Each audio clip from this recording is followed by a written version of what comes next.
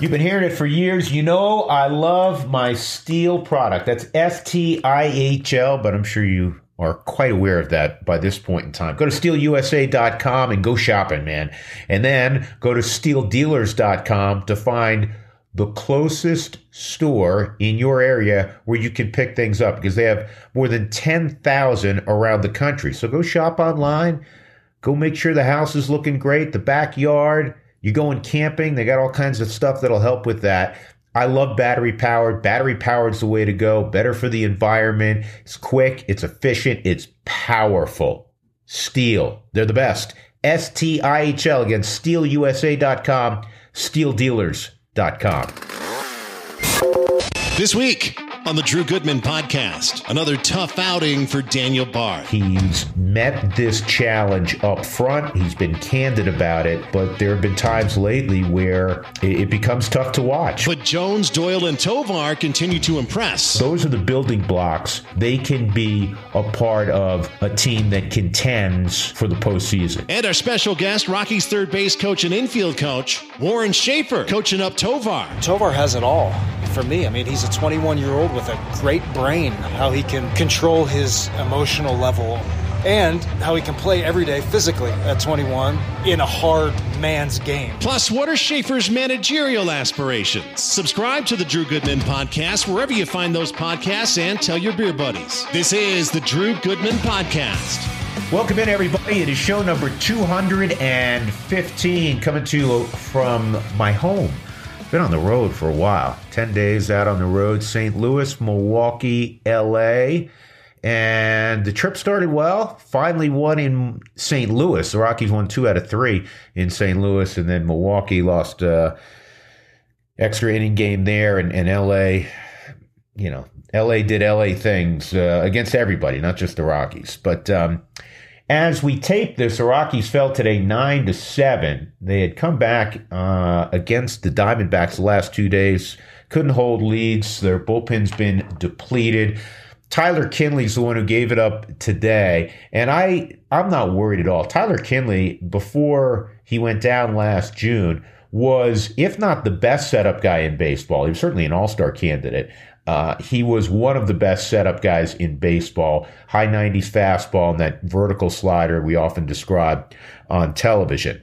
He's back. He's healthy. He's still throwing hard. He still has the verticality in the slider. But I'm not worried. He was out for over a year. So the fact that he's back, that's the number one thing. And then going forward, we'll see where Tyler Kinley is. And there's no question, I'm sure he'll go back to his days as a 7th, 8th inning guy. The rest of this year, certainly. But next year, I'm sure he'll be in a much better place. The guy I think you and I both worry about is Daniel Bard. And I can't tell you how much I respect Daniel Bard, his story.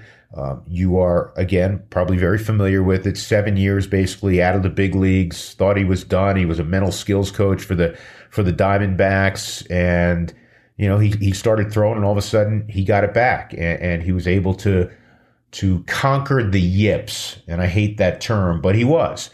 And we saw it rear its ugly head again during the WBC this year for Team USA after having a sensational year last year. And he started out the year on the injured list. He's come back. He's had moments, but as of this taping, in 42-plus innings, he's walked 42 and he's hit a slew of guys. And you just feel for him because he's such a great person and he's met this challenge up front. He's been candid about it, but there have been times lately where it becomes tough to watch, where the Rockies were down a run. He went out there in the top of the 9th inning and he hit a guy and walked a couple guys, got an out, and then he walked in a run to make it 9-7, which made the bottom of the 9th that much more difficult a hill to climb. Hopefully he is able to overcome it again. He's done it once. Actually, he's probably done it more than once. But today, watching Daniel and a couple times over the last couple of weeks, just, in the interest of being honest, it's tough. And I think like you, if you have any humanity, you feel for him. And I know the cynics will say, well, he's getting paid millions of dollars to pitch. Yeah, but if you knew Daniel Bard, it's not about that. And he has been such a beacon of light for other people that battle anxiety and other issues when it comes to performance. So we do wish him all the best. So the Rockies fell today in 9 innings, 9-7. But I want to talk about the two young outfielders, Nolan Jones and Brentan Doyle, and they're different in this regard. Nolan Jones offensively has had a big impact. He had a 2-run home run today, in fact, pretty late. I think it was the bottom of the 6th inning to give the Rockies a 7-6 lead. It was part of a 4-run bottom of the 6th inning. He also, the very next inning, plucked a ball off the scoreboard that is a double every single time, and he threw out Jose Herrera by about 5 feet, trying to stretch it into a double. I mean, Herrera has to think off the bat, I just hit one 350, 360 feet off the scoreboard, and Nolan Jones uncorks a perfect throw. He does that on a nightly basis. 2 nights ago, he threw a ball, I think it was 99 plus miles an hour, 310 feet to throw a guy out at the plate. So it's not just the big arm, and he's been well over 102 on some throws. It's the accuracy. And he tracks balls down. Tuesday night, he tracked a ball down 420 feet from home plate in extreme left center field that Tommy Pham hit. And it had a catch probability very low. And there he was. And Brentan Doyle, was closing quickly also. Those two guys, and I defer to Ryan Spilborghs and Corey Sullivan when it comes to opinion on outfielders. It's pretty clear as day. You could tell they're flat out terrific. They go and get the baseball. They get great jumps. They both are among the best arms in baseball. But already, Spilly believes those two guys may be the best outfielders the Rockies have ever had, and they're both rookies. And they didn't even start the season with the team. They've been that impressive. The lens that I look at the Rockies through is, on one hand, maybe complex, but it's also very simple. Who is part of the solution?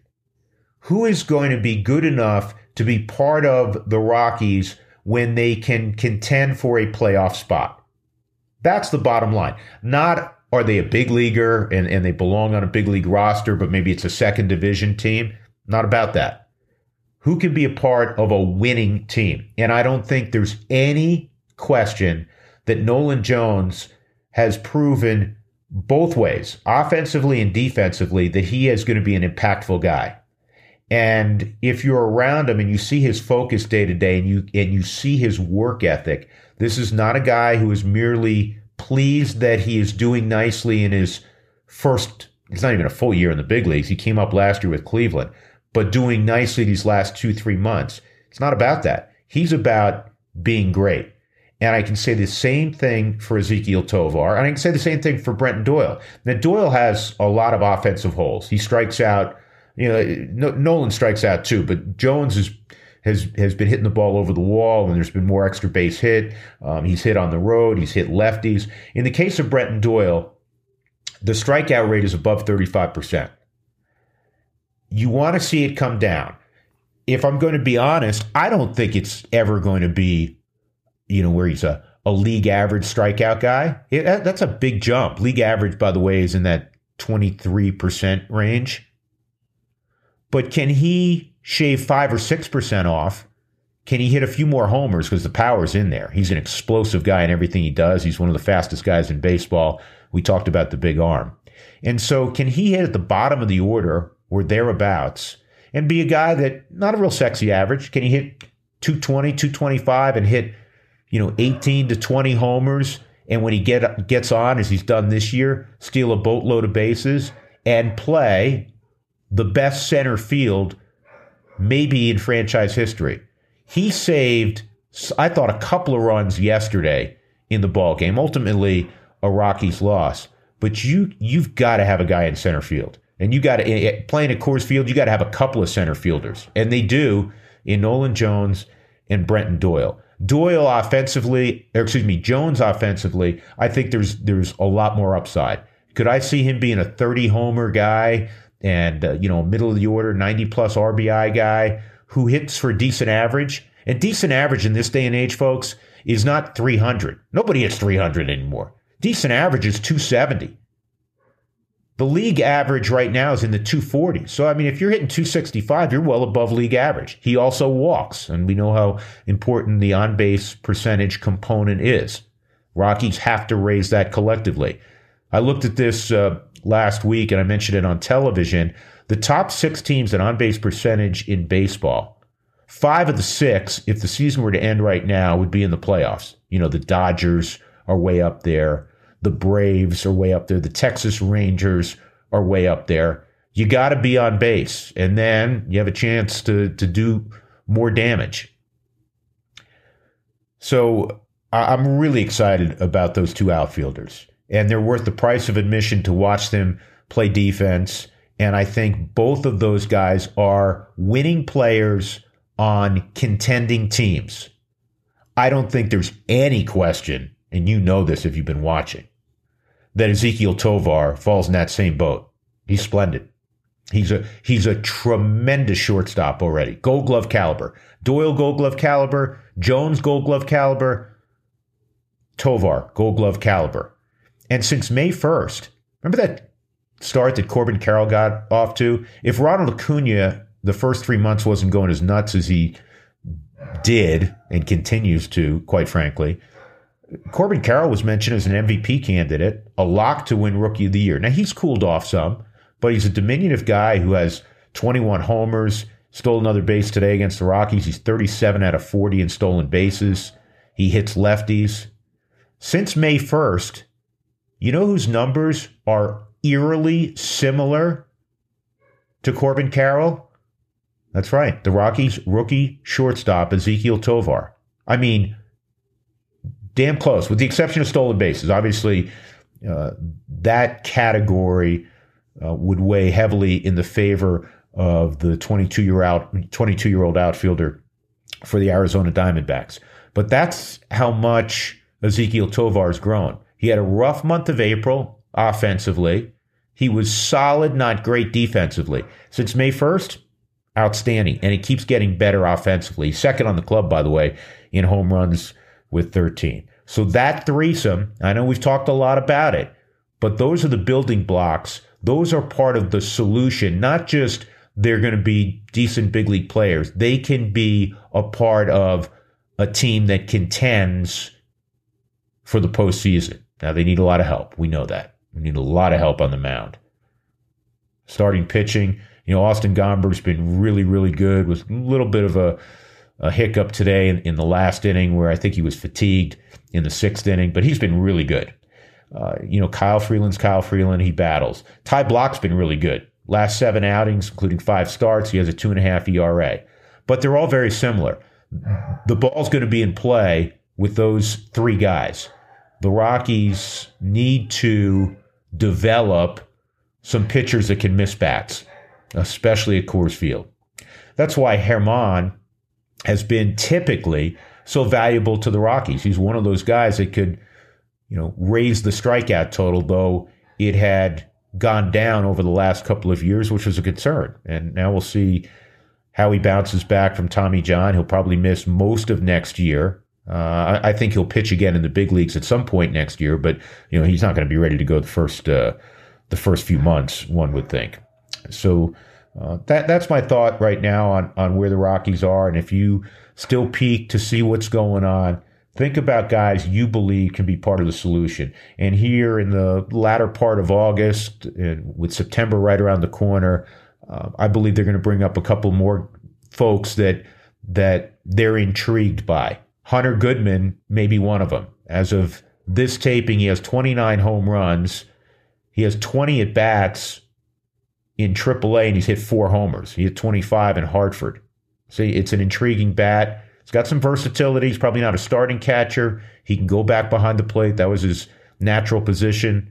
The Rockies have played him in the minor leagues in a corner outfield spot and a little bit at first base as well. There's another name to keep in mind. They have a kid, Evan Justice, left-handed reliever, who throws wicked hard and has kind of a funky delivery. He's out of NC State and originally grew up in Richmond, Virginia, went to the same high school as one Russell Wilson, in fact, collegiate high school in Richmond. He's put up really good numbers, high strikeout totals. He's going to get a shot, I think, before the end of the year. So, that's how when I sit down and do a ball game, yeah, we're calling the ball game, but we're also mindful of the future and who's going to be part of that solution. And some other guys clearly need to step forward. We've seen, piece here and there, a moment here and there, if you will, from Elaris Montero, but, he still struggles with stuff spinning. He needs more consistency. There's got to be more home run in there. There's 5, but he's going to be out there most every day the final 6 weeks. And the same goes for Michael Toglia. A lot of strikeouts, and they need more balls in the gap like he had Tuesday night, and balls over the wall. It's a hard game, man. It's a hard game, and it is quite a process when you're rebuilding, and that's exactly what the Rockies are doing right now. I thought about this the other day. Actually, I've thought about this quite a bit. The biggest disappointment from a team standpoint in baseball, is it the Mets? Is it the Padres with that fabulous lineup of theirs and a number of big name pitchers? Padres are interesting because I was looking at one of the advanced metrics, and it suggested that the Padres, based on run differential and some other, again, metrics, analytics, should really be at like 12 games over 500 as opposed to 4 or 5 or whatever they are beneath 500. They just have never made a run. I was talking to Buddy about this the other day. I said, if I told you in mid-August, Buddy, that the San Diego Padres would not be one of the top 3 teams in the National League West, what would you say? He said, no way. I mean, they would have to be with all that talent. But they're not. So they're a candidate. The Mets, what a disaster. I mean, you had 2 Hall of Famers, and they've had to trade them. They've never been consistent offensively, even though they have, Frankie Lindor, Pete Alonso, who's hit a lot of home runs. They have big names, but they've been just an absolute disaster. So those are 2 of the biggest disappointments. In fact, my man Dougie Marino, who was on this show a few weeks ago, who does such a great job doing research and stats for us, he said he went like 6 octaves past where we were talking about it today. And he said, I think they're the biggest disappointment in the history of the game. And you could make a case, given how much money Steve Cohen spent. He probably wouldn't argue with you. Other candidates, the St. Louis Cardinals, huge disappointment. The New York Yankees, enormous disappointment. Can you imagine walking in Manhattan these days and you're a big baseball fan, and you're one or the other, because I'm from New York. I've told you that. You're either a Yankee fan or you're a Mets fan. But both are terrible. Everybody calling for Brian Cashman's head, even though he's been there for a generation. Calling for Aaron Boone. You know how folks are. They want someone's head when you don't win. I mean, that's human nature. But those 4 teams stand out as huge disappointments. I don't know if I would put the Angels at that level of disappointment.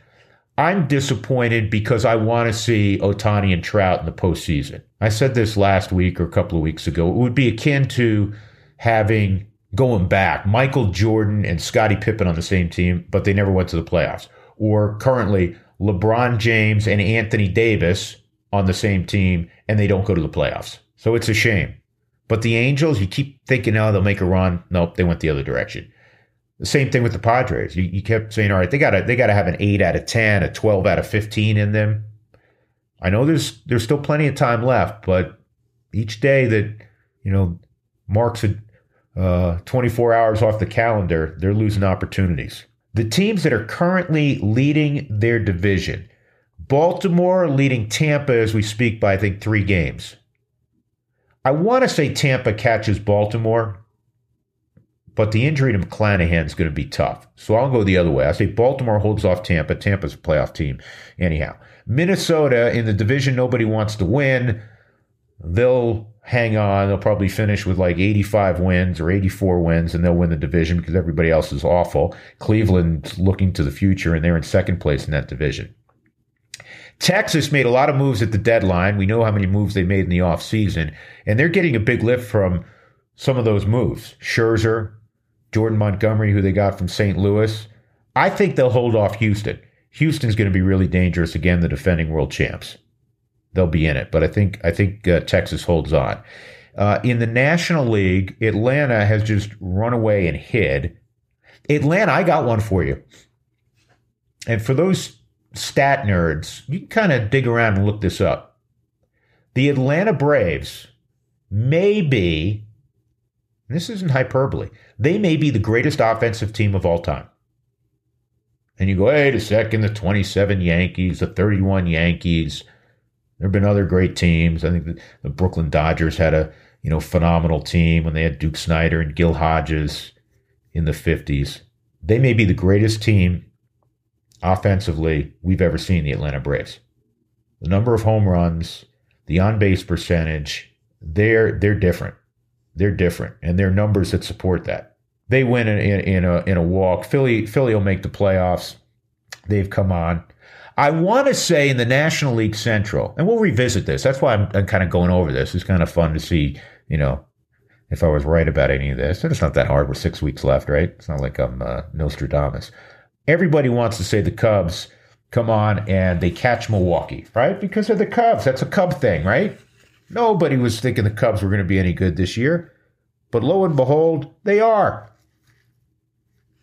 I think Milwaukee, because they're big three on the mound, Woodruff, Burns, Peralta, not necessarily in that order, with Devin Williams in the ninth. And I think they're getting a really good season from Christian Yelich. Willie Adames has struggled this year, but I think they'll have enough to hold off the Cubs. Now, can the Cubs make a wild card? That'd be pretty good. And the Dodgers. Once again, they're going to win the National League West, and they're going to win it by a bunch in a different way. In the past, over the last decade plus, they win the division because they have the best pitching in baseball, from a starter standpoint, from a bullpen standpoint, and they have great depth. This year, they've been a bottom third team on the mound through 120 games. Now they're starting to get healthy. They could get Walker Buehler back. He's coming off Tommy John. Clayton Kershaw came back against the Rockies and looked like Clayton Kershaw. He's going to be dealing with a balky shoulder, but they're starting to get healthy. And offensively, it's a veteran team, but they produce. It takes me to that thing in sports where a team expects to win versus that team that hopes to win. And the Dodgers expect to win. And they have come on like gangbusters. As we tape this show on a Wednesday night, they've won 9 consecutive games. And I thought they were going to be about an 87-win team this year. I said that. I may have said it on the podcast. I know I said it somewhere because I thought they were going to take a big step back. They weren't real active in re-signing guys or going out and getting names in free agency. Yet here they are, way out in front of everybody in the National League West. Arizona's fallen off the face of the earth. The Giants somehow kind of hang in there, but they're not real sexy. Padres are the team that as we said, you keep waiting to make a move. Dodgers are going to win that division going away. And then it'll go back to what we say every October. Okay, that's great. Dodgers are one of the great regular season teams year in and year out. But can they win in October? Somewhat similar to the Atlanta Braves in the 90s into the first part of the 2000s when they won 14 straight division titles, but the only World Series they captured was 1995. Those are my predictions. We'll have fun with that when the season ends, if I remember to revisit it. I'll only revisit it if I was 100% right. That's how it works. The Rockies' third base coach, I had on last year when he was elevated from being the manager of the Albuquerque Isotopes to being the infield instructor for 2023 and the third base coach for the Rockies, Warren Schaeffer. And I've gotten to know Warren, got to know him a little bit, really on the phone last year. We taped it in the off season, but I'm with him every day. I love this guy. This is a sharp cookie. And he's a hardworking guy. He's charismatic. The players really take to him. And he's got an interesting background. I think on one hand, he's like a lot of coaches in that they were minor league players that, not all, but some never got to the big leagues, but wanted to stay in the game. And I think Warren realized that at some point in his minor league career, he played at Virginia Tech collegiately, and he was better known for his glove than his bat. It's kind of a late round pick of the Rockies. But they saw in Warren a future on the field in uniform as an instructor, as a leader. And as we go to this interview, I will tell you that I fully expect one day Warren Schaeffer will be a big league manager. Enjoy the conversation, folks. Warren Schaeffer, who coaches third and handles all the infielders for the Rockies. So you and I chatted in the offseason last year, and what's interesting for me is sometimes you forget that there are a lot of big league cities you had never been to. Yeah, ballparks, all of them except for Pittsburgh, where I'm from. But cities, I've been to probably half of them. Yeah. Has it been a neat experience so far, or are you so immersed in the grind that it's hard to take all in and reflect? I love the experience of seeing the new cities. It's a big positive to this job. I mean, you get to see the best cities in the United States. Try to see some part of the city when you're there, and it's been great. I've loved pretty much everyone we've been to. Yeah. So I learned a little more about your background when you and I visit and chit-chat. You're unique in that coming out of high school, you had opportunities to go to an Ivy and turned that down. Take me through when you were 18, man. Shoot, I'm not that unique, Drew. But yeah, I mean, the type of player I was and the type of grades I got in school, I mean, I was getting recruited by Harvard and Yale, Princeton, Delaware, William & Mary, those kind of schools in that area, kind of low-level Division I but high academic schools. Went to Harvard one weekend for an official visit, committed, and then I decommitted the next weekend because I went Virginia Tech, and I loved it, and I always wanted to play baseball in the South, and they gave me an opportunity. Lo and behold, it doesn't feel like the South in Blacksburg, Virginia, but I met my wife there. And we have two great kids, and it's no regrets at all. No regrets. Has Suter given you a hard time about turning down Harvard? I'm not sure he knows that. I don't think we've discussed that. But Suter's a great guy, and he seeps Harvard out of him when you get to know him. Yeah. So what did Mom and Dad say at the time? Do what you want, and baseball was the biggest thing at that point. And you know what, you're looking back on it, I think if I would have went to Harvard, that I would be in the same spot I was now. Doing this is what I love to do, and I don't think you can really have any degree to do what I'm doing right now. Yeah. Well, when somebody who's playing and then shuts it down after you played in the minor leagues with the Rockies, and you say, I want to stay in baseball, what were your aspirations? What are your aspirations? Well, at the time, I had had enough of playing. It wasn't fun for me anymore, and I had a wife, and we wanted to start a family, and it was just sensible to move on at the time. And I haven't regretted one day of it. I mean, I don't miss playing at all. I mean, that's rare, I think, for a coach to say that, but I enjoy what I'm doing now way more than I ever loved playing, starting in college. Yeah.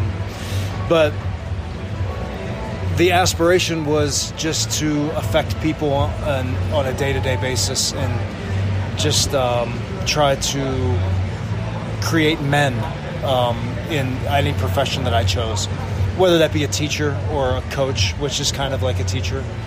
But that's always been my focus, and that's what my dad kind of hinted that I should do, is something that affects people's lives. And I try to do that on a daily basis, no matter if I was in A-ball or here. And it's staying in uniform. It's interacting every day as opposed to, being upstairs, so to speak, and looking at it from an analytical perspective. Well, I think my background as a player led me to it was an easy transition to relate to players at a young age. When I started, I was 28 years old as a hitting coach, and pretty similar age to the guys I was coaching Mike Talkman, who was maybe 5 years younger than me. But it just, that platform of me being comfortable in that area and being able to relate to those players, that to me, that can affect those people's lives better than I could doing something else outside of the game. Do you still feel, not that you're ancient by any stretch, but do you still feel like I can speak their language, the guys that who are still in uniform playing? Yeah, I do. I feel like that. I don't know. I think maybe I'll always feel like that. I don't know. I love to relate to people. I love to find out what makes them tick and where they're from and what their family life, and good things usually come out of that. If you're genuine with what you do, good things usually come out of that. Yeah. You've managed, obviously, at the professional level. Now you're an infield instructor. You're a third base coach. Having managed, is the allure there to one day be a big league manager? Sure, yeah. I think if the situation presents itself, I mean, that's definitely something I'd be interested in. I feel like my skill set, this has been great for me to do this and get my foot in the door here in the big leagues, and Buddy gave me a great opportunity to be able to coach third base and coach infielders, which is my specialty on the field, is to coach infielders. But my skill set is to manage and to create a culture and to build people and build teams. That's what I enjoy the most doing. But I do love what I'm doing now too. Like in the minor leagues, you're the manager. You're also the third base coach, so I got to do that for the past 8 years. You do it all in the minor leagues. I mean, as a manager, your staff is very small, so you have to rely on yourself more to do more things, which I love doing. So, to answer your question, I think someday maybe that would be a fun thing to do. Yes. Sure. What specific things have you learned from being around Buddy every day? I've learned a ton from Buddy. I mean, I've learned just what this game is like at this level, how even keel he is behind closed doors, and how valuable that is. How to handle pitchers, which is something I'm always learning about since day one, becoming a manager, being a position player myself. Just how to keep it light. I mean, that's something I've always done, but Buddy does it well. I mean, you pick Buddy's brain all the time because he's been in the game forever, and he's so willing to give you the knowledge, which is I'm very thankful for. One of the first things that we tell players when they transition to broadcasting, and it's usually former players telling players who just left the game, do not forget how hard the game is when you're upstairs. Do you remind yourself of that as well as a coach? Don't forget how hard the game is, because now you're removed from playing.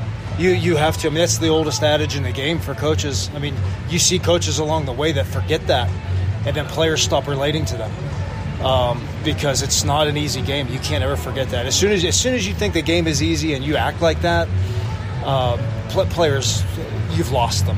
You've lost them, and rightfully so. I mean, I had coaches when I was a player that thought the game that was really easy. At least that's how it came across, and you didn't want to go even around them. It's just it's a very, very hard game, and you have to have empathy with these guys and go through the grind with them. You have to go through the grind with them. Yeah. What are you imparting? Sometimes people at home would say, "Man, these guys are the best in the world." How do you coach a guy like? We'll talk about Tovar. I want to talk about Tovar quite a bit, but I mean, the feet look great. The hands obviously work. I mean, what is it other than, hey, you get his work in with him? Are you imparting things periodically? Yeah, periodically. That's exactly right. I mean, Tovar has it all for me. I mean, he's a 21-year-old with a great brain, which is so impressive to me, how he can control his emotional level on the day-to-day basis, and how he can play every day physically at 21 in a hard man's game at the highest level, and especially in today's game where guys are getting off days all the time. I mean, he plays every day, but it's just conversations with him. You see us doing early work. That's stuff every day that he does on his own, comes out, and I'm ready for him. And it gets him right for every day. I mean, it's just as simple as, hey, this is part of what we do. And you don't even have to tell him that. He does it over and over and over again because he believes it in his heart that this gets him right for the night. And little conversations just about, hey, look at this guy. last night playing shortstop on that team. What can you learn from him? Earlier in the year, I remember a conversation, we were giving up stolen bases of third base way too often, which is a cardinal sin for me. And we were in Arizona, and Ahmed was playing shortstop, who I really like as a defender.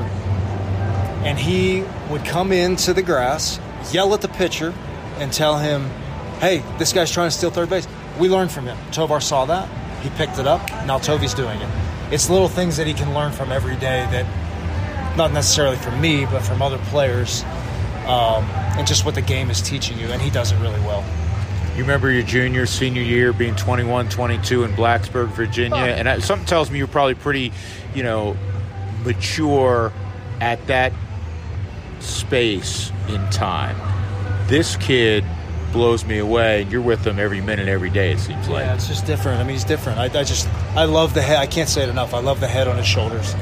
I love his ability to hold himself accountable. That's why I know he's going to be good for a long time. And that's why I know people that are going to be around him in the coming years are going to be better for being around him. I don't know. I think the sky's the limit for him, and it's ultra impressive for me on how he handles it. Yeah. How about the bat? I mean, the power in particular. Yeah. I mean, I see, coming into this, I just knew he was a good player. I didn't know what kind of a good player he was, but he can do it all. And I think the years coming, you're going to see more and more of the power. More and more doubles, more and more team at bats, grinding out at bats, which start rallies. I mean, I think he's a top-notch. He can be a top-notch leader on a team. I just think he's going to be a good Rocky for a long time now. I'm really excited for his future. Yeah. You observe everyone. You work specifically, as we chatted, with the infielders. What's your impression of some of the other young guys that Rockies fans and the organization actually are hopeful are part of the solution down the road?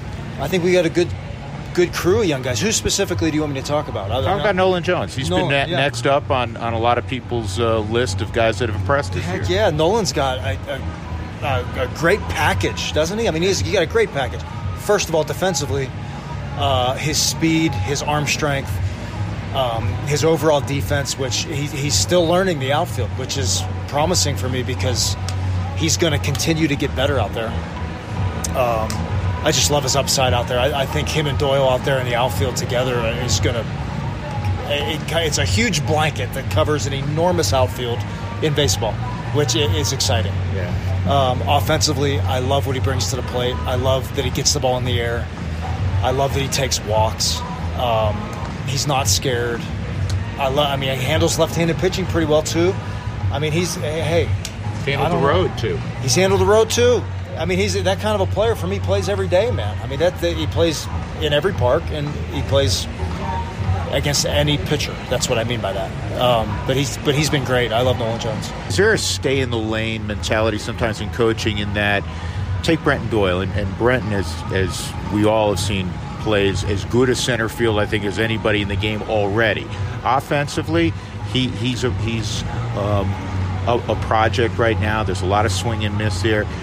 Will you go by and say, hey, keep your head up, even though you don't specifically work with the hitters?